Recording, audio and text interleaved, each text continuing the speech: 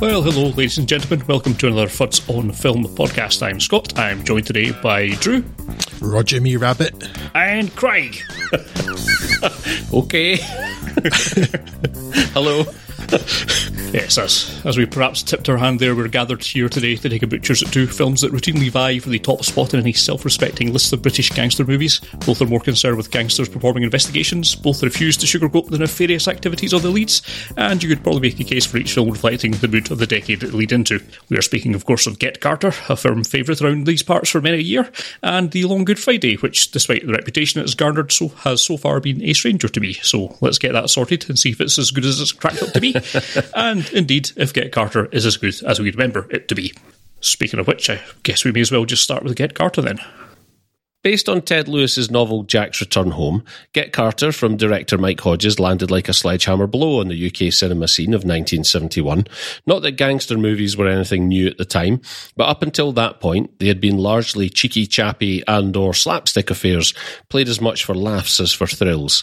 Hodges' vision for Get Carter seems to have been to redefine the genre for the post-Flower Power, diseased industrial landscape of a Britain in decline and push the boundaries of what was acceptable in the bleak, violent and sexually charged telling of the story of a London gangster returning home to Newcastle to investigate the death of his brother. It is safe to say he succeeded. Michael Caine is Jack Carter, the gangster in question, and his quest for answers as to the circumstances of his brother's death see him stalk the streets of a Newcastle in grim transition from Vanishing Point industrial tenement rows to brutalist concrete parking towers. You can have any colour you want in this movie, so long as it's grey, and let me tell you, that's as upbeat as it's going to get. Amateur porn productions, slot machine empires and working men's clubs are the order of the day here. The clean lines of Jack's London fashion sense marking him out as an alien in his own hometown as he pieces together the faces and events that precipitated his brother's demise. Roping in locals as extras, Get Carter is a movie that is at once authentic yet fantastical, the dour faces of Newcastle's working class completely at odds with the flamboyance of its larger-than-life antagonists.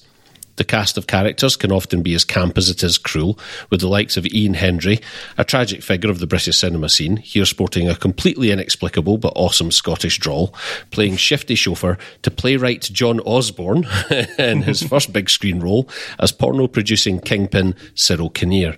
As compelling as the supporting cast are, however, it's Caine who shocks the most, his Carter no longer carrying any trace of the man dubbed a Cockney Errol Flynn by the critics, as Jack works his way through Newcastle's criminal underworld, rekindling acquaintances and then snuffing them out when deemed necessary.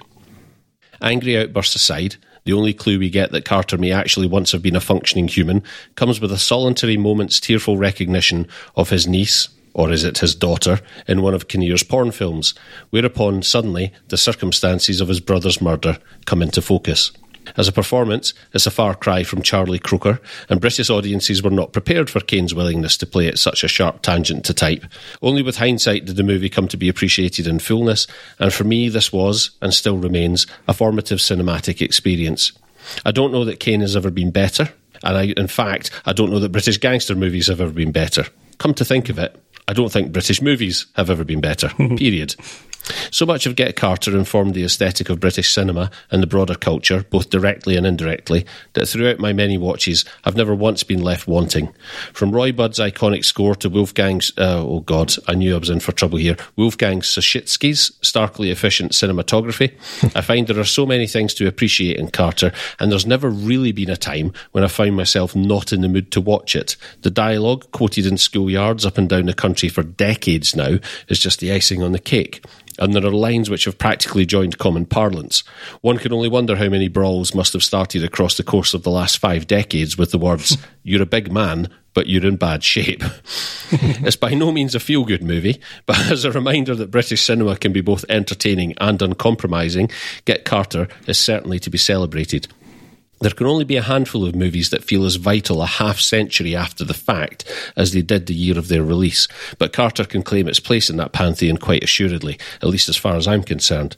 If being British means being miserable, then by God can we claim to be efficient at it, and here is the glorious evidence of that.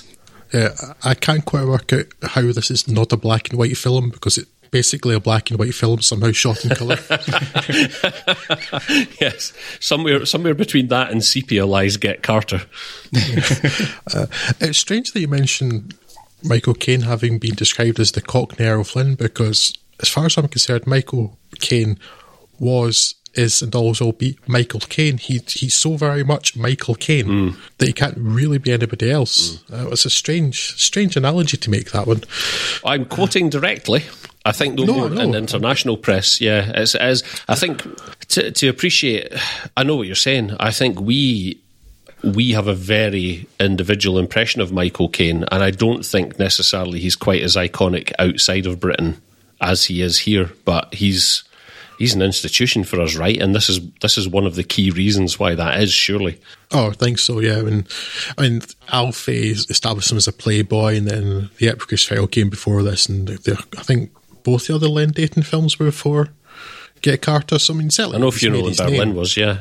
And yeah, it's a completely different film from The Italian Job, but this is the kind of, I don't know, the Michael Caine almost. I agree that it's his best role. And I think, while Harry Brown is not a good film, had he not made this film, I don't think he would have made Harry Brown. It's like you would never have bought him in that role without having first established him in this. I'm not sure what my point is there. That's right. If nothing else, you've reminded me of Harry Brown, which I have still yet to see. Yeah, I'm sorry about that. Please don't. It's not good. Scott will attest to that. It's one of those terrible Daily Mail-esque films like Cherry Tree Lane. It's not a good film. Don't watch it. No, I vaguely remember your view of it at the time, because I think, was it not yourself that reviewed it on the old website, Drew? Maybe it was Scott. More likely Scott, but I don't remember. But we both saw it, and I think we were of a similar opinion. I think it was probably on our podcast, actually, rather than on the website. Yes, we both agreed no. Yes. Yes, I have little time for such Daily Mail type films. But yeah, I can't remember not having watched Get Carter. Yeah. And I don't know when I first watched it, but I would be fairly confident that it was probably because of you, Craig. Oh, really? I mean, yeah, all three of us have been friends for a very long time, so there's certainly plenty of opportunity for that. I associate this film with you more than anybody else. Oh, wow. And that almost brings a tear to my eye. That's like the best compliment I've had in the last 41 years, Drew. And curiously, the quote you mentioned is the one I most specifically associate with you. It's just like, this for me, this is a full-time job, following on with the bit that you quoted, and Cliff Brumby, that I can't ever think of anybody other than Alf Roberts from Coronation Street. Yeah. International listeners may well be baffled at this point, but yes, Alf Roberts from Coronation Street. Have you talked about international listeners being baffled? Just wait till I'm talking about their next film. To be honest, I might leave you two baffled if your memory isn't as good as mine, but yeah, which I know it's not, so there we go. He's not wrong. Yeah, so I don't remember not having watched Get Carter, and it's like you, Craig, it's one of those films I can always come back to. It's not a particularly pleasant experience, but it's not one of those like hugely depressive type of movie experiences either. Yeah. Michael Caine is just, I think the fact he's such an efficient hard man, that one scene where he's crying is all the more effective for her, yet it doesn't seem out of place. It's just a very, very rewarding film. It's like one of the best British films of all time, almost certainly, yes. I'm not sure about again, I'm always very hesitant to say anything is the best of anything. Yeah. But it's up there. And honestly, you've said pretty much everything I would say about it, so I'll maybe pass on to Scott now. Maybe he has something slightly more original to say than I've just spurted out there. Yes, boringly, I'm also just basically going to agree. It's a hell of a film, a hell of a role for Michael Caine. As I say, probably never been better. The whole kind of cold efficiency of this character really should be entirely off-putting, yet somehow isn't. And it does make the kind of more emotional outbursts, as you say, just a hell of a lot more impactful. The score is incredible. Love it. I'd missed that for a long time. It was great to hear those little chords starting up again. It's like, yes, this... So it's like coming back. Doesn't it just feel like putting on like your favourite pair of slippers or something? Yeah. Yeah, I thought it was so similar, Scott, because it's been in quite a while since I'd watched this, but like even the first few notes of that goes, yes. Yeah. There you go. This feels right. Yeah, 2020 is not so bad after all. What I've always appreciated about this, from what I was reading earlier, apparently it took a bit of stick with this at the time, is people were saying it was a complicated or difficult plot to follow, and it's not really, but it is something that you need to pay attention to. You need to remember who characters are in relation to each other. It's not particularly convoluted or difficult, but it does reward actually paying close attention to it, and I don't see how you could not pay close attention to this. It's a captivating film, just terrific stuff. It's puzzling that it was not all that well received at the time. I suppose you just don't know what you've got till it's gone, but certainly well lives up to the reputation it's gathered in the year since.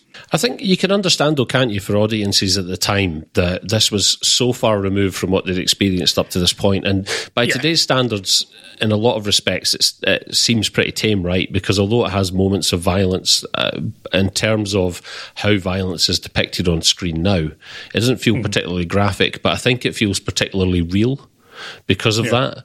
It's a single or maybe a couple of knife stabs at best. It's, people aren't getting their heads blown off left, right and centre.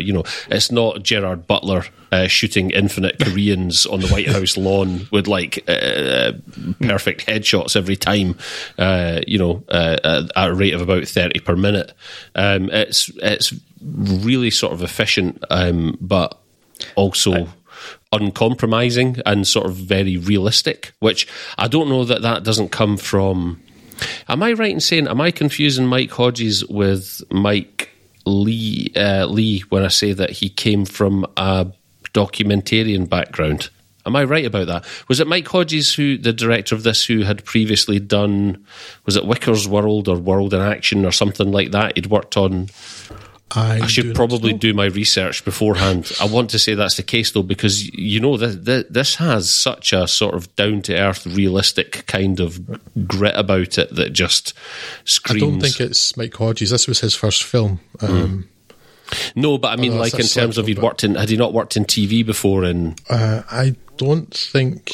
that he'd worked in TV, but not on the thing you're saying, so I don't think so. All right, okay, I may be confusing them with someone else then. But it's got a very documentarian feel about it, and the fact that they've roped in locals to help just sort of amplifies the effect of it. I don't know, it's kind of timeless, apart from the invention of mobile phones and sort of just omnipresent CCTV. There's nothing about this film that wouldn't translate to the modern day. It's really weird. I feel weird saying that this is something so bleak as this could be comfort food, but I don't know that there's another film. There might be a handful of other films that I would come back to as frequently as I do this film just for comfort, but I don't know. There's certainly not another film.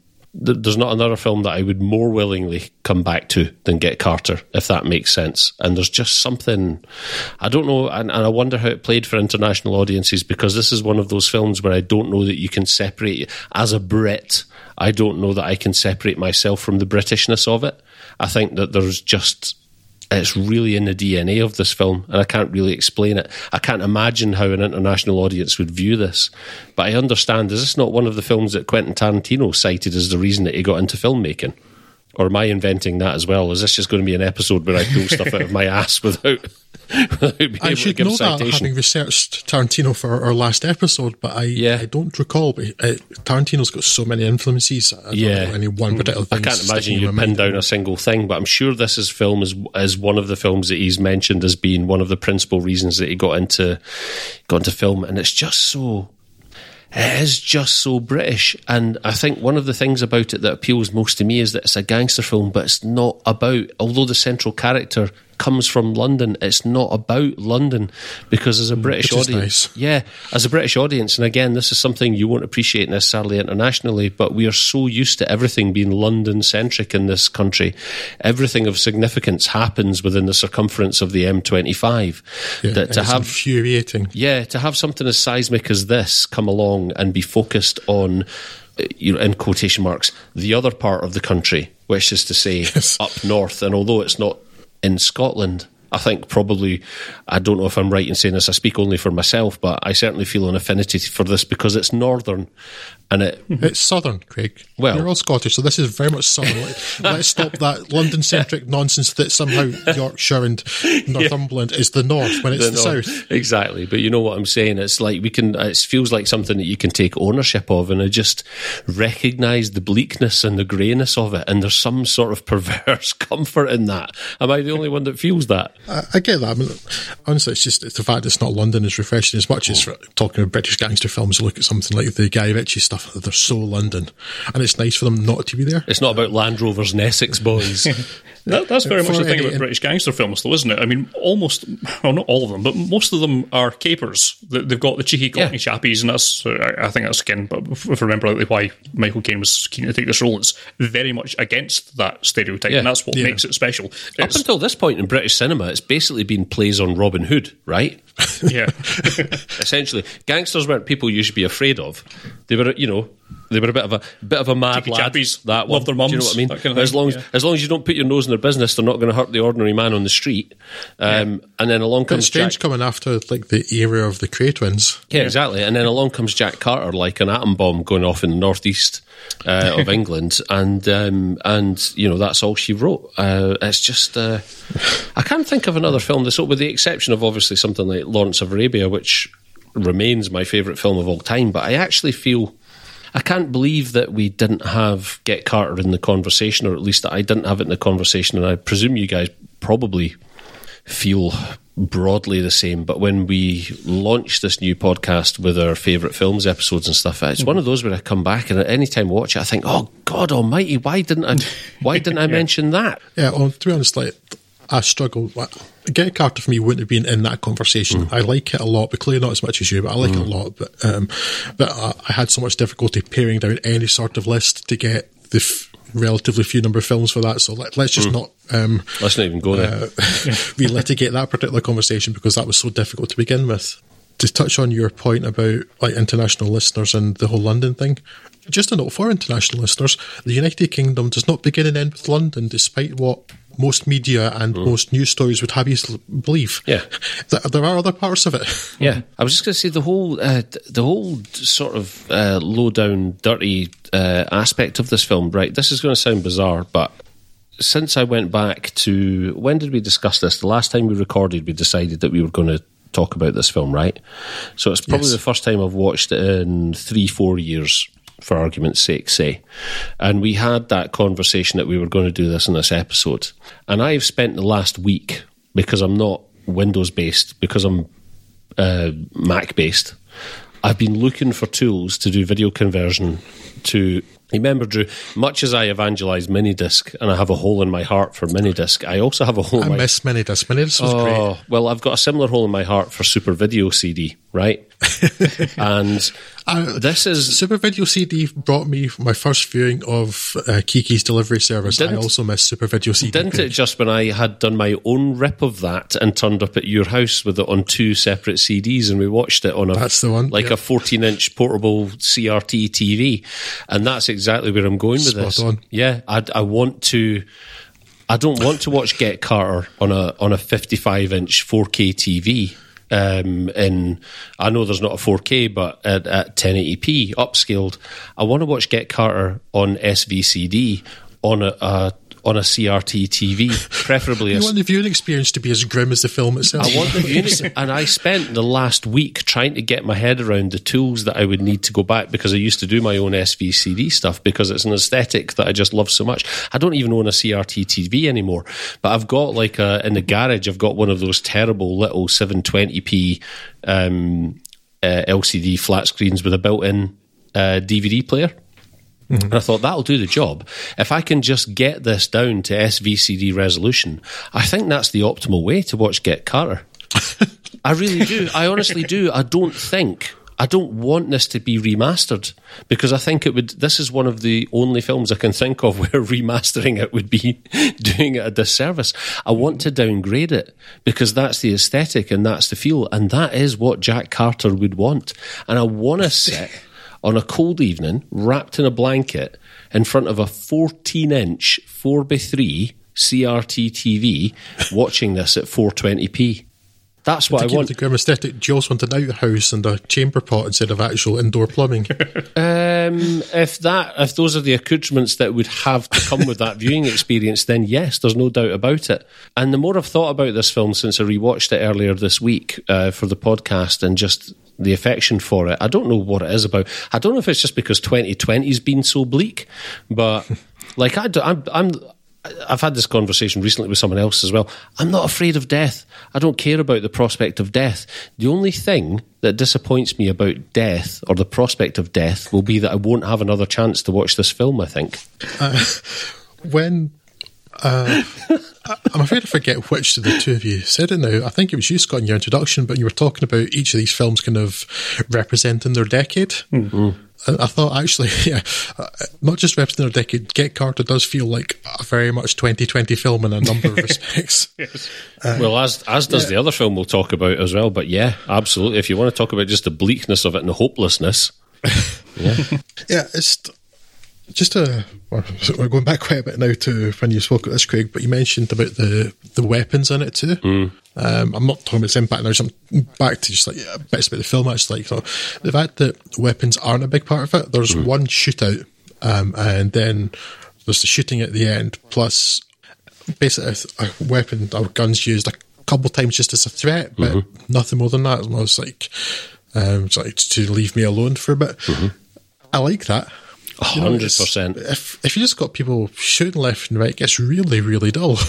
And also, although it doesn't actually affect Carter at all, because when that woman's driven off, when Geraldine Moffat's driven off the edge of the pier in the boot of a car, he's basically completely passive. Completely dispassionate. I love it. It's reprehensible, but I love it. The film does actually have wee hints of consequences to other people of his actions, which I like, because there's that one. And the one which I didn't actually remember, and maybe just because it's not seen in quite a while, but when Alf Roberts from Coronation Street is thrown off of the multi-storey car park, he lands in the car, and it kills the driver, and there are two children in the back being taken away badly injured. I hadn't really clocked that before. Yeah. But it's like, so it's like, he doesn't care. But like other people are suffering from his actions, which is kind of interesting that they actually had that in there, but they don't draw your attention to it, and they don't actually have the Carter to react to it. But it's there, which I quite appreciate. It's interesting that you bring that part up, Drew, because this was the first time that I'd correlated that with something that happens afterwards, and I don't think it's necessarily intentional.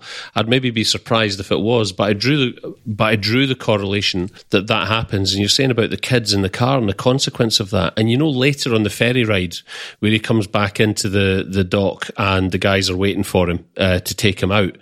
There's a moment where he is on the ferry and he's watching, I think it's a mother and her two children, and he's kind of just like quietly observing. And I sort of wondered and it's the first time that I've actually drawn the correlation between that and the thing having happened just previous, and essentially having just orphaned these two children. I've wondered why Mike Hodges felt the need to, or certainly whether he or Kane or a collaboration of the two felt the need to make a point of that in the ferry afterwards, about him sitting observing these two kids on the ferry.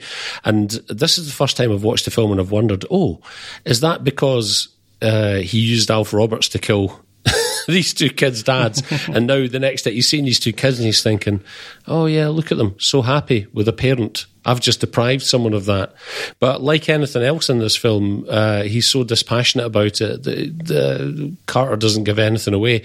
He could be feeling remorse, we don't know. Doesn't that happen before that, though? Does it? Yeah, because he's still got that Triumph Sunbeam at that point, and he's driving his Cortina later when he goes to kill Cliff Newby. Bumby, rather. Are you sure? Yeah, pretty sure.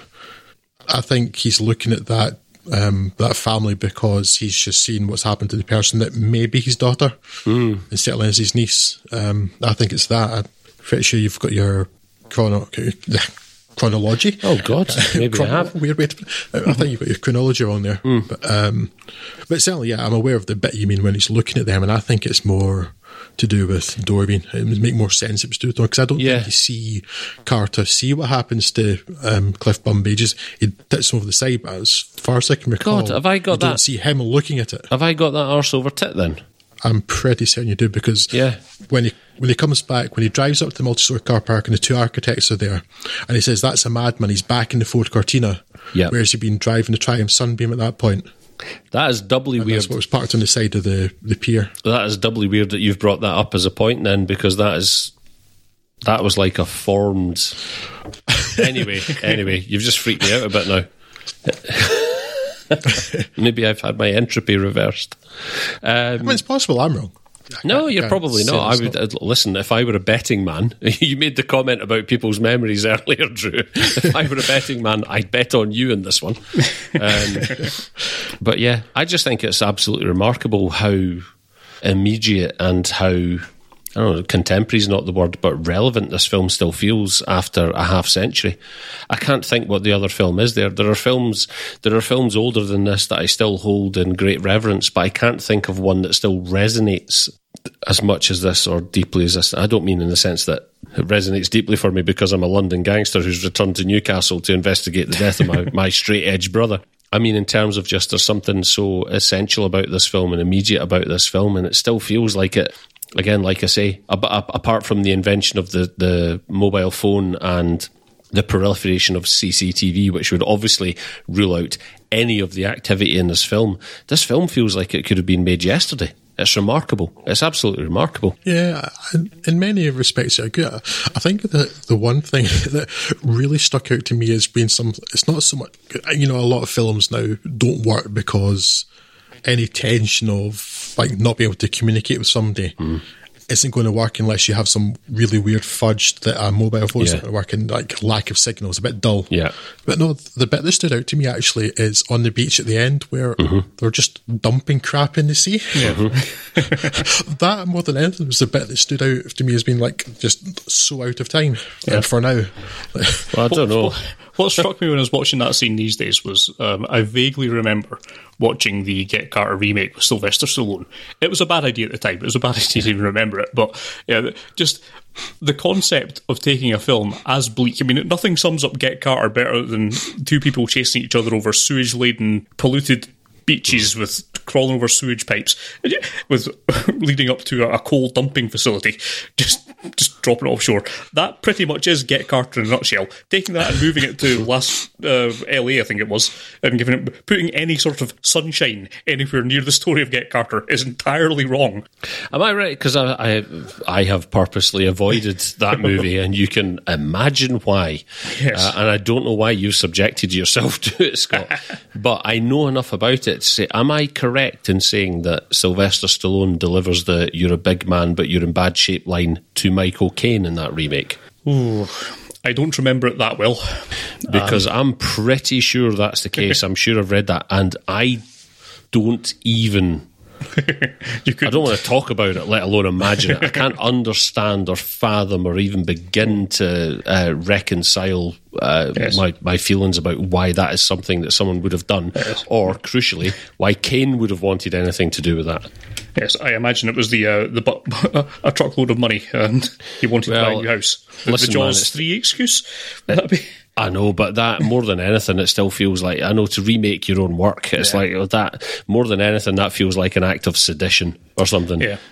I'm not sure Michael Caine should be forgiven for that, but at the end of the day, he's Michael Caine. Yes.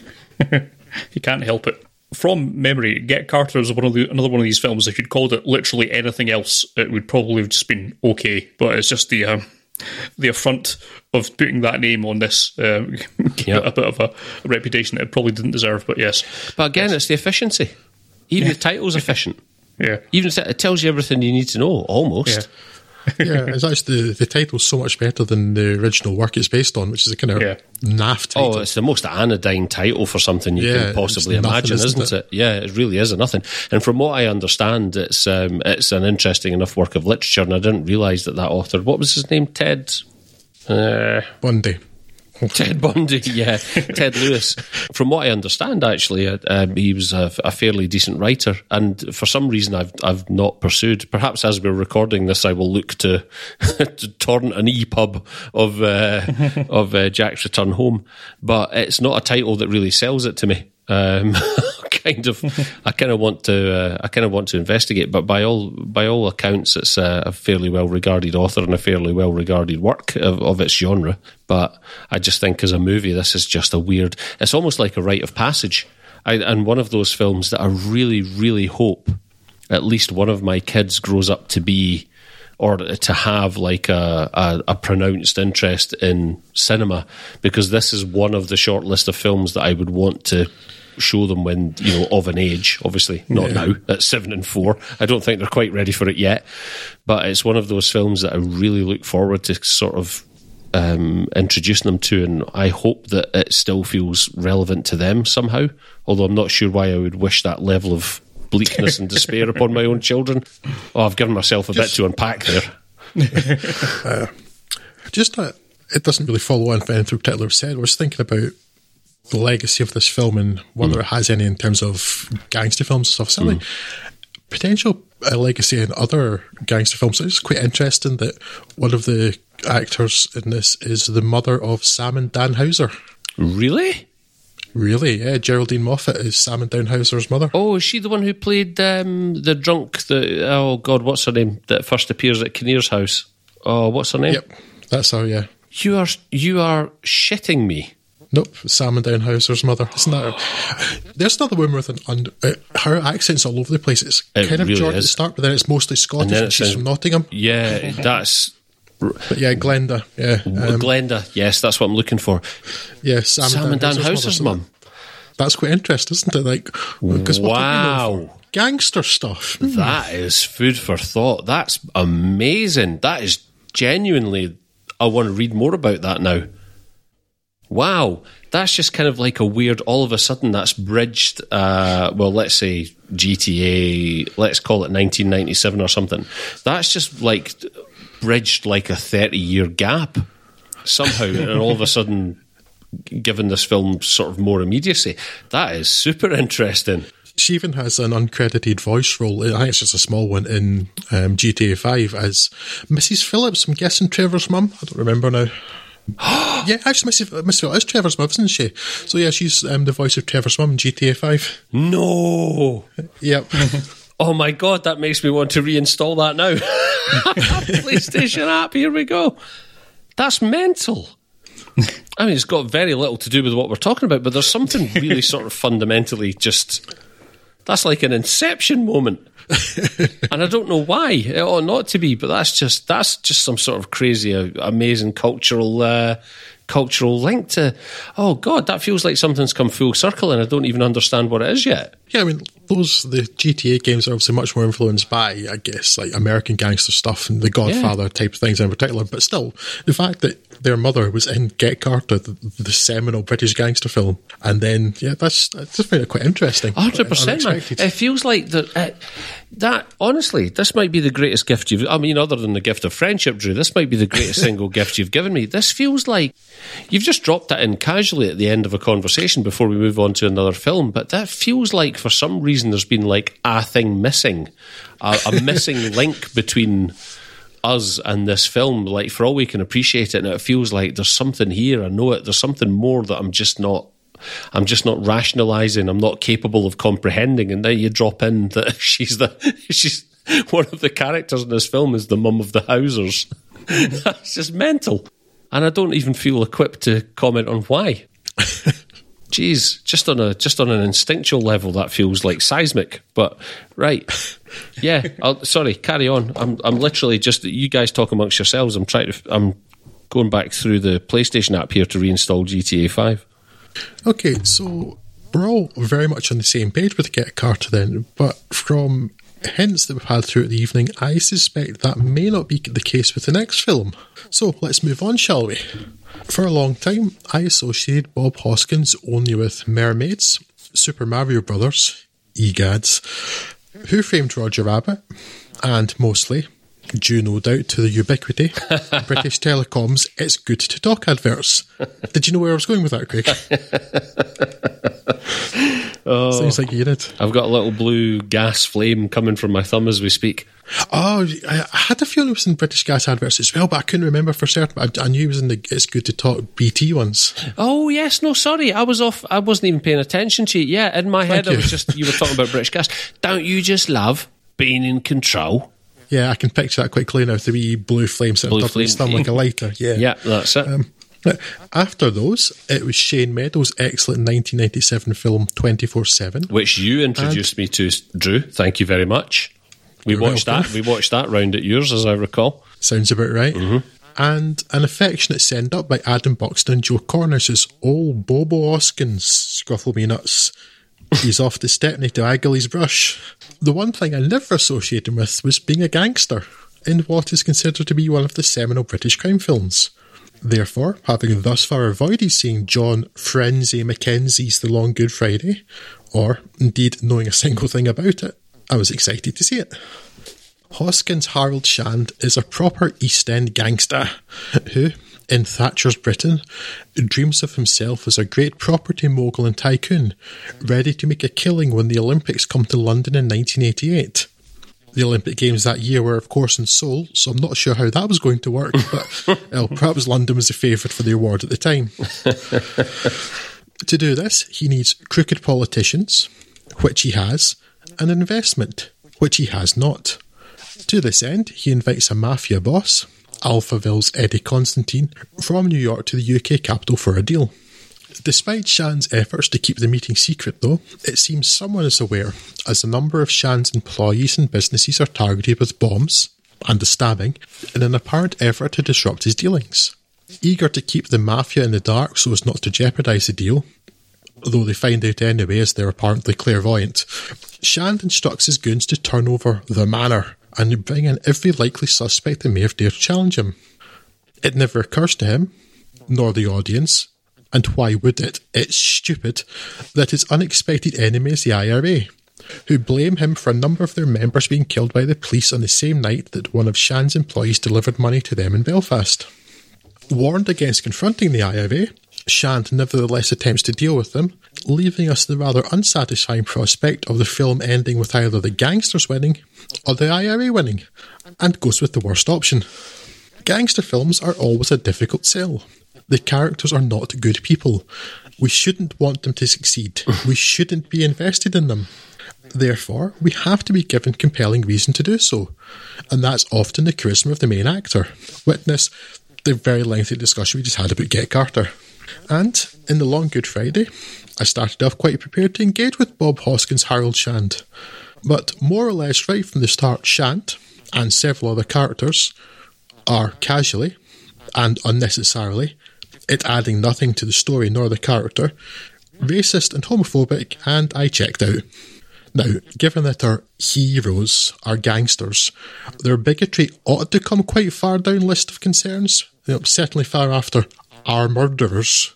But for me, it killed all interest in them. Here may be a good place to mention the related illustrated fact that the film's original name was The Paddy Factor. I was hoping someone would bring that up. There's nothing racist about that. No, not at all. All of that rendered me pretty detached for the whole film, leaving me instead... Paddy Factor, Sorry, I spent a good 5 minutes laughing about that earlier today and then quietly forgot about it again, and then you brought it up, which I'm glad you did. Sorry, Drew. I'm just imagining a game show introduced by Gordon Burns, just like set in Ireland. It's just the notion of like Harold Shand knocking about going, there's something we've forgotten here, lads. Something we've not thought about. And then someone just goes, you know what you've forgotten, governor? You've forgotten the Paddy Factor. Where is the Paddy Factor? Well, knick-knack, paddy whack.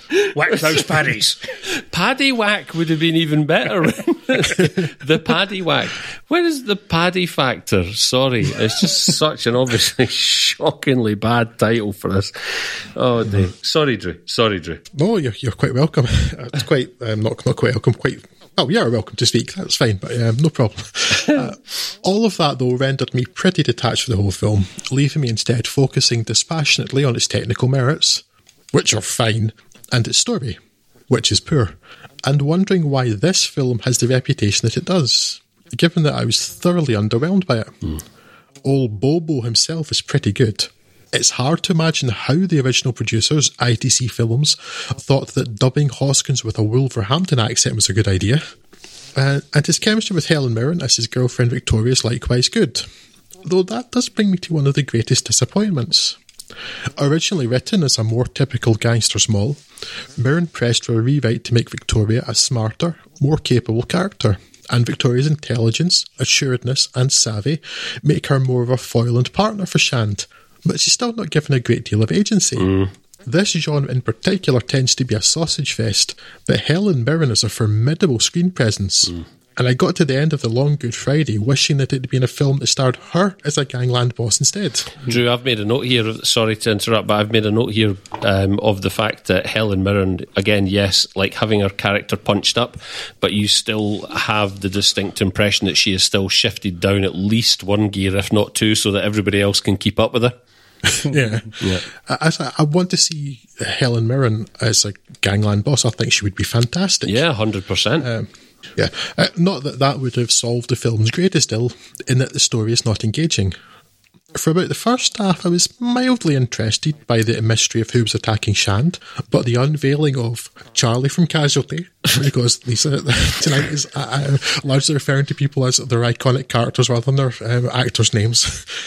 Charlie from Casualty as the traitor was pretty easily guessable from the start, and the introduction of the IRA was, frankly, baffling. 21st best British film of all time? What a palaver. Fiddle me nips.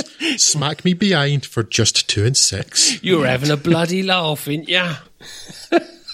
A bit of a disappointment, this one. And I'm not sure I've got all that much more to add about.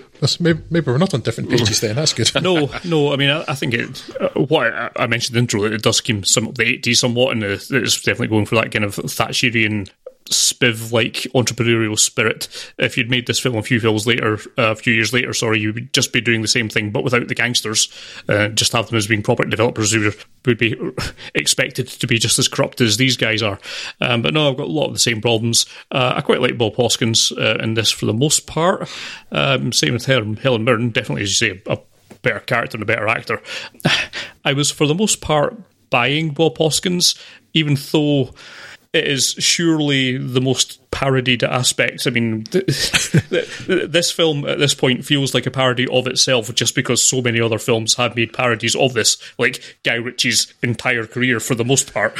And also, just talking of Guy Ritchie, Scott, before you go on, it's like I was particularly aware of the fact that Ack You Up the Natchet Airy from Lock, Stock and Two Smoking Barrels, and Bricktop from... well, he's in Lock, Stock as well, but Alan Ford, Bricktop from Snatch was in there. Like, he's clearly influenced Guy Ritchie a lot, although Guy Ritchie's films are considerably better. Absolutely. More capers than this one. Rob just couldn't...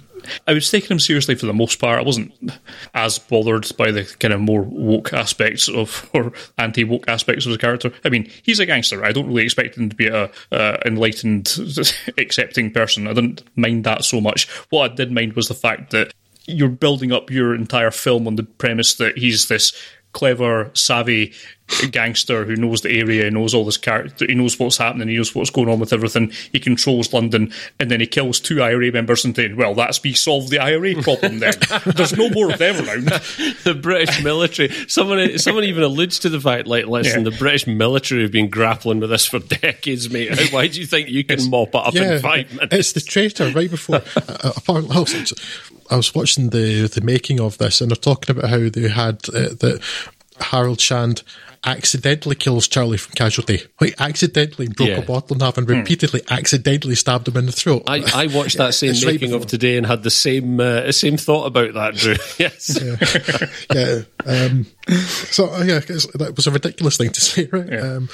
But yeah, it's right before that scene that Charlie from Casualty, and how the name he will forever be known by, Charlie from Casualty, had said, like, the British Army have been running from them in Belfast for 10 years and they haven't dealt with them. What are you going to do?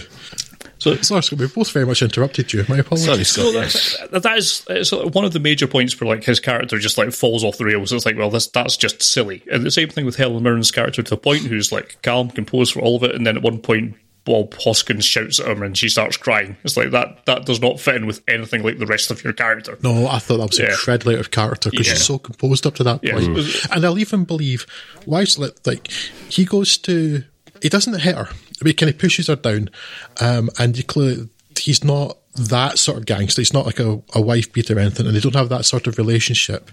So that if he checks himself like, oh, this is all really gotten to me, fine. But the fact she's in floods of tears after that, it doesn't match with anything else. Comes from out of nowhere, doesn't it?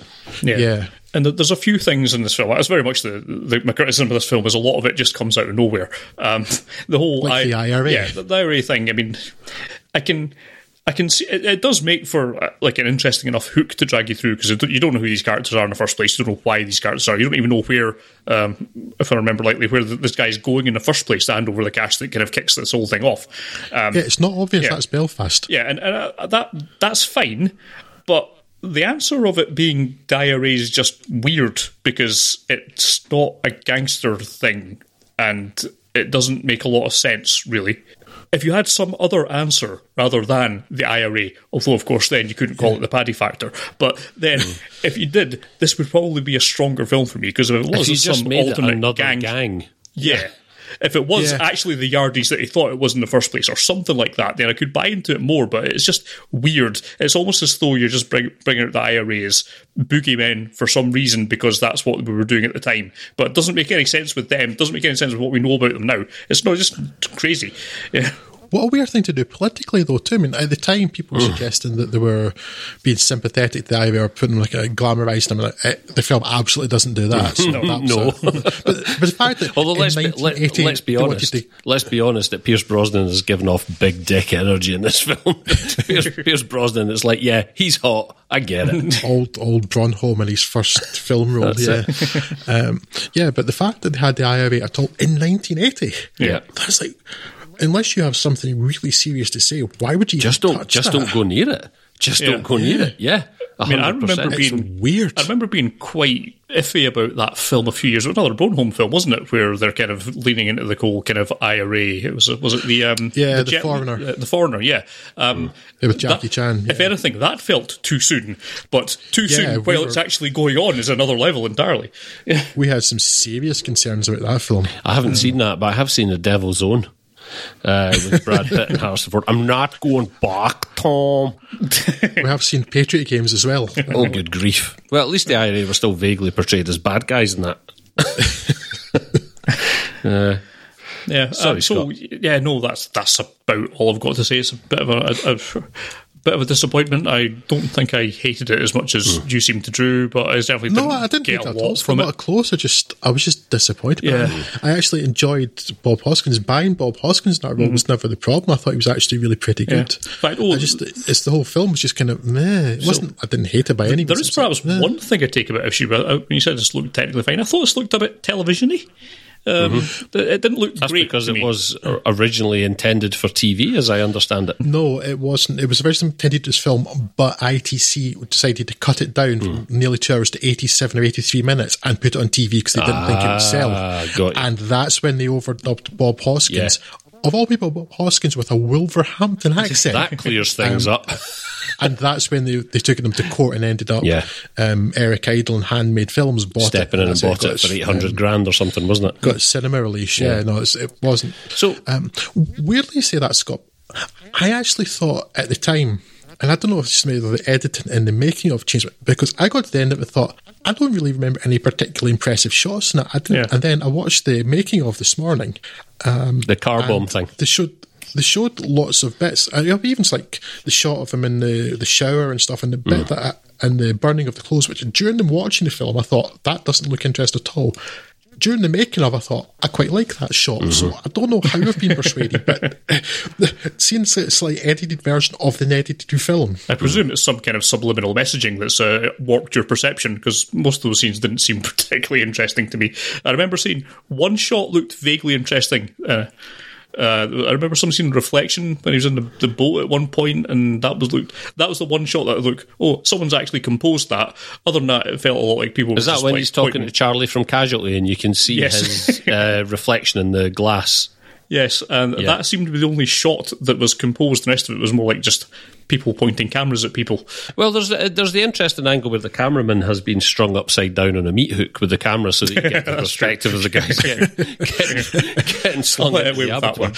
Here's the thing. So I'm forgetting that I was the only one who'd actually seen this ahead of time, and we spoke previously about this when we were deciding on this podcast, didn't we, about the fact that I'd found it underwhelming and I would be interested to revisit it again, because as Drew brought up, this is frequently cited as not just one of the best gangster movies, but one of the best British movies. And like you say, Drew, whatever thing it was in, Sight and Sound or Empire or whatever, and it's rated as like... I think it was 19th best British film in an Empire poll, and the BFI did 21st in the BFI, best British film. So I'm like, okay, cool, I'm willing to go back to this and see if I was wrong, because my first impression of this film, whenever I watched it for the first time, which would only have been about 5 or 6 years ago, probably, I say that, it's probably more like 10 actually, was that I was underwhelmed by it as well, and I was very much in alignment with what you're saying. I actually enjoyed it a lot more this time, but I think I'm enjoying it a lot more in the context of a lot of things that are going on around me. So I don't have anything great to say that will enlighten things more than you've already said. I will in a minute read through just the notes that I made as I was watching it this time, and I'll just read through them sequentially. The thing that I have the biggest problem with, I think, potentially, is that for all that Bob Hoskins can be convincing in the moment, his character still just gives off the vibe of being like that uncle who was the first one to sort of give you a drink and tell your mum, shut up, he's old enough, let the boy have a drink, and then give you... He's a bit too cheeky chappy at times, I guess. Yeah, and then give you... He's just like the avuncular uncle, and then he'd give you 10 quid to go to the shop and buy sweets or something, and ask you to get him a packet of fags while he was there, right? So there's that. But then I also sat back and I thought about that afterwards, and I thought, well, is that not what's great about British gangster scene? And is that probably not actually more realistic? Because everything we do in this country is crap anyway.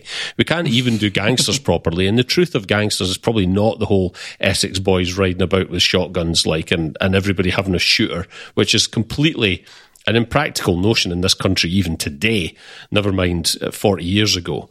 Is it probably not just the case that is the reality of probably what it was, that most of these people were just like affable uncles who also just happened to stab people now and again? It's very possible. I mean, Bob Hoskins himself grew up around some of those types of people in East End, so I assume he's got something to like base his performance on there. He must do, and I know that, again, I can't remember if it was that making of documentary that we watched through, or if it was just in reading about the film the other day as well, that I think enough comments were made by actual gangsters saying about how close to the truth it felt for them, and how much they recognised the characters they saw on screen in this movie. It probably speaks to something, and I think it does, and it ties into one of the comments I've made further down this list. But I'm just going to read this list to you now. And the first point that I've written down is, don't remember opening with ABBA Do Taffin soundtrack. And I know Taffin came 8 years later, but I was really surprised to find that the composer for this was not the same guy who composed the music for Taffin. I thought there was going to be this crazy Bronholm link, but there really isn't. Yes, I had forgotten up until this moment. Thanks for reminding me. This soundtrack's awful. Oh, I hated it. 100% out of place. 120% out of place. Yeah, it's the bit, especially when Bob Hoskins arrives at Heathrow, and the music that's playing is like, this isn't the gangster music, it's circus music nearly. This guy has worked with Al Stewart amongst other musical acts before. When I think about Al Stewart, I'm like, oh right, okay, now the saxophone stuff makes sense. I totally get that. I don't get it in the context of a gangster movie. Also, I thought, just talking about the soundtrack, that terrible synth-based soundtrack that's there for most of the films, like, no, this is awful, and then saxophones appeared, like, wow, it got worse. I've made my comments about saxophones clear, but my feelings about saxophone clear before. All of a sudden, there's like jaunty saxophone half chase movie music pops up. I've also written down, in the Guinness Book of World Records as the grainiest film ever. I don't know that the restoration process has done this any favours, not at 1080p. If they give us a 4K transfer of it, which I don't think there is, then you might be able to appreciate the grain, but as it is, it looks like mush for most of the film. Yeah, I didn't notice any green. Oh God, I did. Certain scenes, certainly. Yeah, I didn't notice. I wasn't bothered by green particularly. No. Every other establishing shot in this movie appears to have been filmed from a mile away and or massively cropped because it's an advert for chromatic aberration.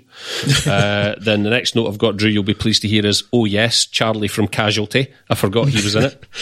Then I've put, is Paul Freeman the ultimate that dude? Because it wasn't until today that I actually bothered to look up that guy's name, the guy that plays Colin, the guy who's stabbed in the swimming pool by Hawk Brosnan.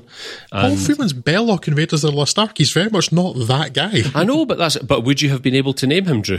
Yes, I named him. I knew exactly who it was, Craig. He's also the priest in Hot Fuzz. Yes, I know he's a priest, but that's what I mean. He's like the ultimate that guy. I didn't know his name until today when I actually bothered to look it up.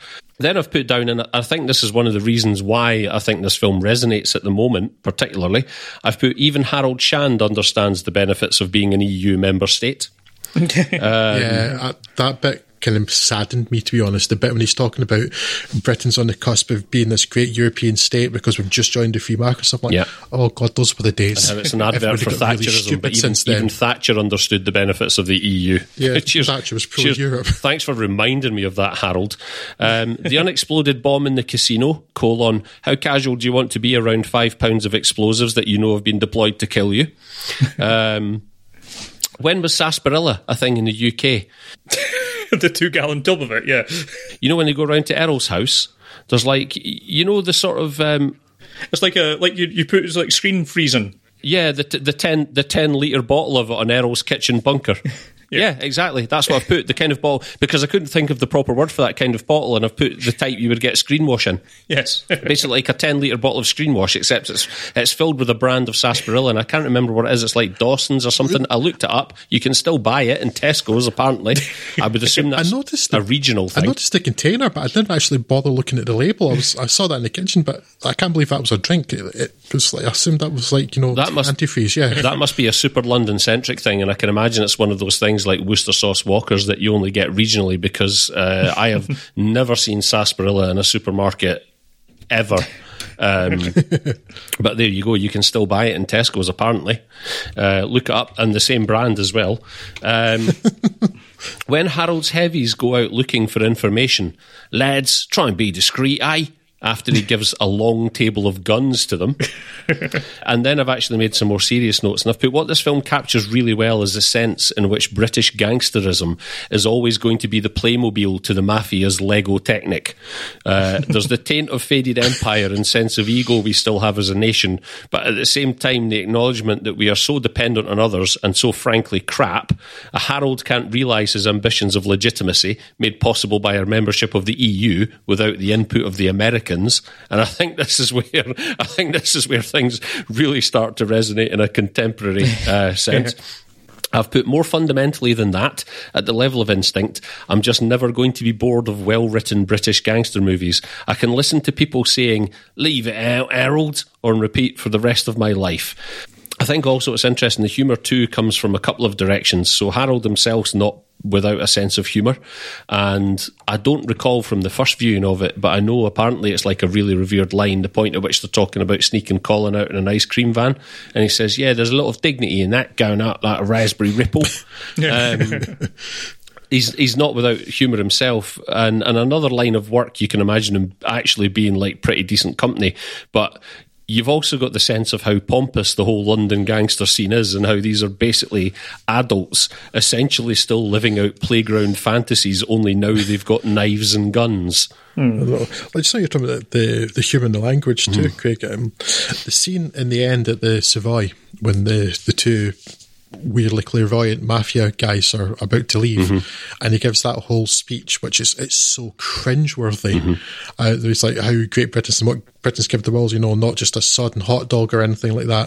It's so cringeworthy. But in the middle of that, he does have that great line about talk about a sleeping partner. You two are in a corner. That's really funny. Yeah, he's not. It's a pity it was the middle of that speech. He's a fairly well written character, if I'm being fair about it. And I've said that Hoskins Shand is a quietly compelling character and closer to a favourite uncle, so I've mentioned that already. And certainly more so than the conditioned image you've probably got of a typical gangster. But in fairness, you're also left in no doubt that he's a genuinely dangerous man. Like when he's given Jeff it in the neck with a broken bottle, I'm not in doubt of that. I didn't find that jarring in the sense that where's this aspect of this character come from? I never failed to buy Bob Hoskins in the role. There's everything around him I had problems with. Well, I've put that. I think his ambitions may be legitimate, but the anger's only ever just below the surface, and you can, in the sense you can take the mad lad out of the East End. So I didn't find him as unconvincing as yourself, but there is still like a layer of abstraction there where I just can't see past him being the avuncular uncle as well. Craig, I said I was never not convinced by him. Oh, did you? Sorry. Yes. No, I always was convinced everything around him was the problem. I had no problem with Hoskins in the role at all, and I totally bought the bit when he lost it and killed Charlie from Casualty, or refused to learn his character or his actor's name. Because of the way he treated Duffy. Wow, that's a blast. Or the one time he didn't quite manage to rescue that person from underneath the train. Oh, that was a gruesome episode. Is that not every episode? Pretty much. I remember the bit where the houseboat blew up and there were some guys got hot tar poured on them on a building site as well. Good grief. No, I did. I think it's safe to say that I was really sort of, the first time I'd watched this, as I alluded to in the conversation that we had last week or whenever it was, that I was kind of slightly baffled by the reception of this film. Slightly less so now on a second view, and I certainly did enjoy this a lot more. But I still don't understand it as the 21st best British movie ever made. I wouldn't top 100. Oh, right, I'll sit and have a conversation with you, but I don't know that I can be bothered writing out 99 other films or even sort of thinking of what they might be. I think at that point it becomes irrelevant, but I don't think the top 20 British films of all time. Like I say, for me, the biggest disappointment of this film is that Helen Mirren is clearly in sort of low gear. Or mid-gear at best. And I just, like you, Drew, I hadn't actually considered it, but what would this film have been if Helen Mirren were the head of this empire? Actually, that's a much more interesting prospect for me. And if we want to go remaking films, cool. This is one that I would actually be on board with. I think you've got a good pitch there, Drew. Yeah, it's certainly be better than the suggested sequel that was actually written for this before it was ever filmed, in that he somehow escapes from the IRA at the end of the film and then he has to deal with bad boy Yardies taking over his patch. Yeah. Aye, he must have passed Old Kent Road and got a get out of jail free card or something like that. But yeah, I didn't dislike the Long Good Friday this time around. I enjoyed it more than my initial viewing, but I don't know that I'm going to be compelled to go back to it. I think tellingly, Drew, if I'm honest, and I would wonder if you feel the same about this, the making of was more interesting than the film to me. Oh, vastly so. I actually really found that quite entertaining. Again, it's kind of squandered opportunity though, because I'm watching this thinking, imagine Helen Mirren was like Helen Mirren in kind of like the level of quality performance she gives in like Prime Suspect or something like that, but on the other side of the law this time. Yeah. How good would that be, as opposed to like her sort of slight dalliances with being an East End gangster as she's Jason Statham's mum in the Fast and the Furious films? Yeah. That was completely squandered. Yeah, I'm not the biggest fan of Helen Mirren in a sort of day-to-day way, but I would buy a ticket to that. I'd certainly be far more compelled to watch that than to ever watch something like The Queen again, which I hated passionately. Dodged that one. Cool. Good. That will wrap us up for today. If you want to get in touch with us for any reason, you can do. We're on the emails at podcast@fudsonfilm.com or the Twitters @fudsonfilm. So we'll be back soon with another podcast, but until that time, take care of yourself and each other. I'll bid you farewell. I'm sure my friends will do too. Certainly. Sort it out.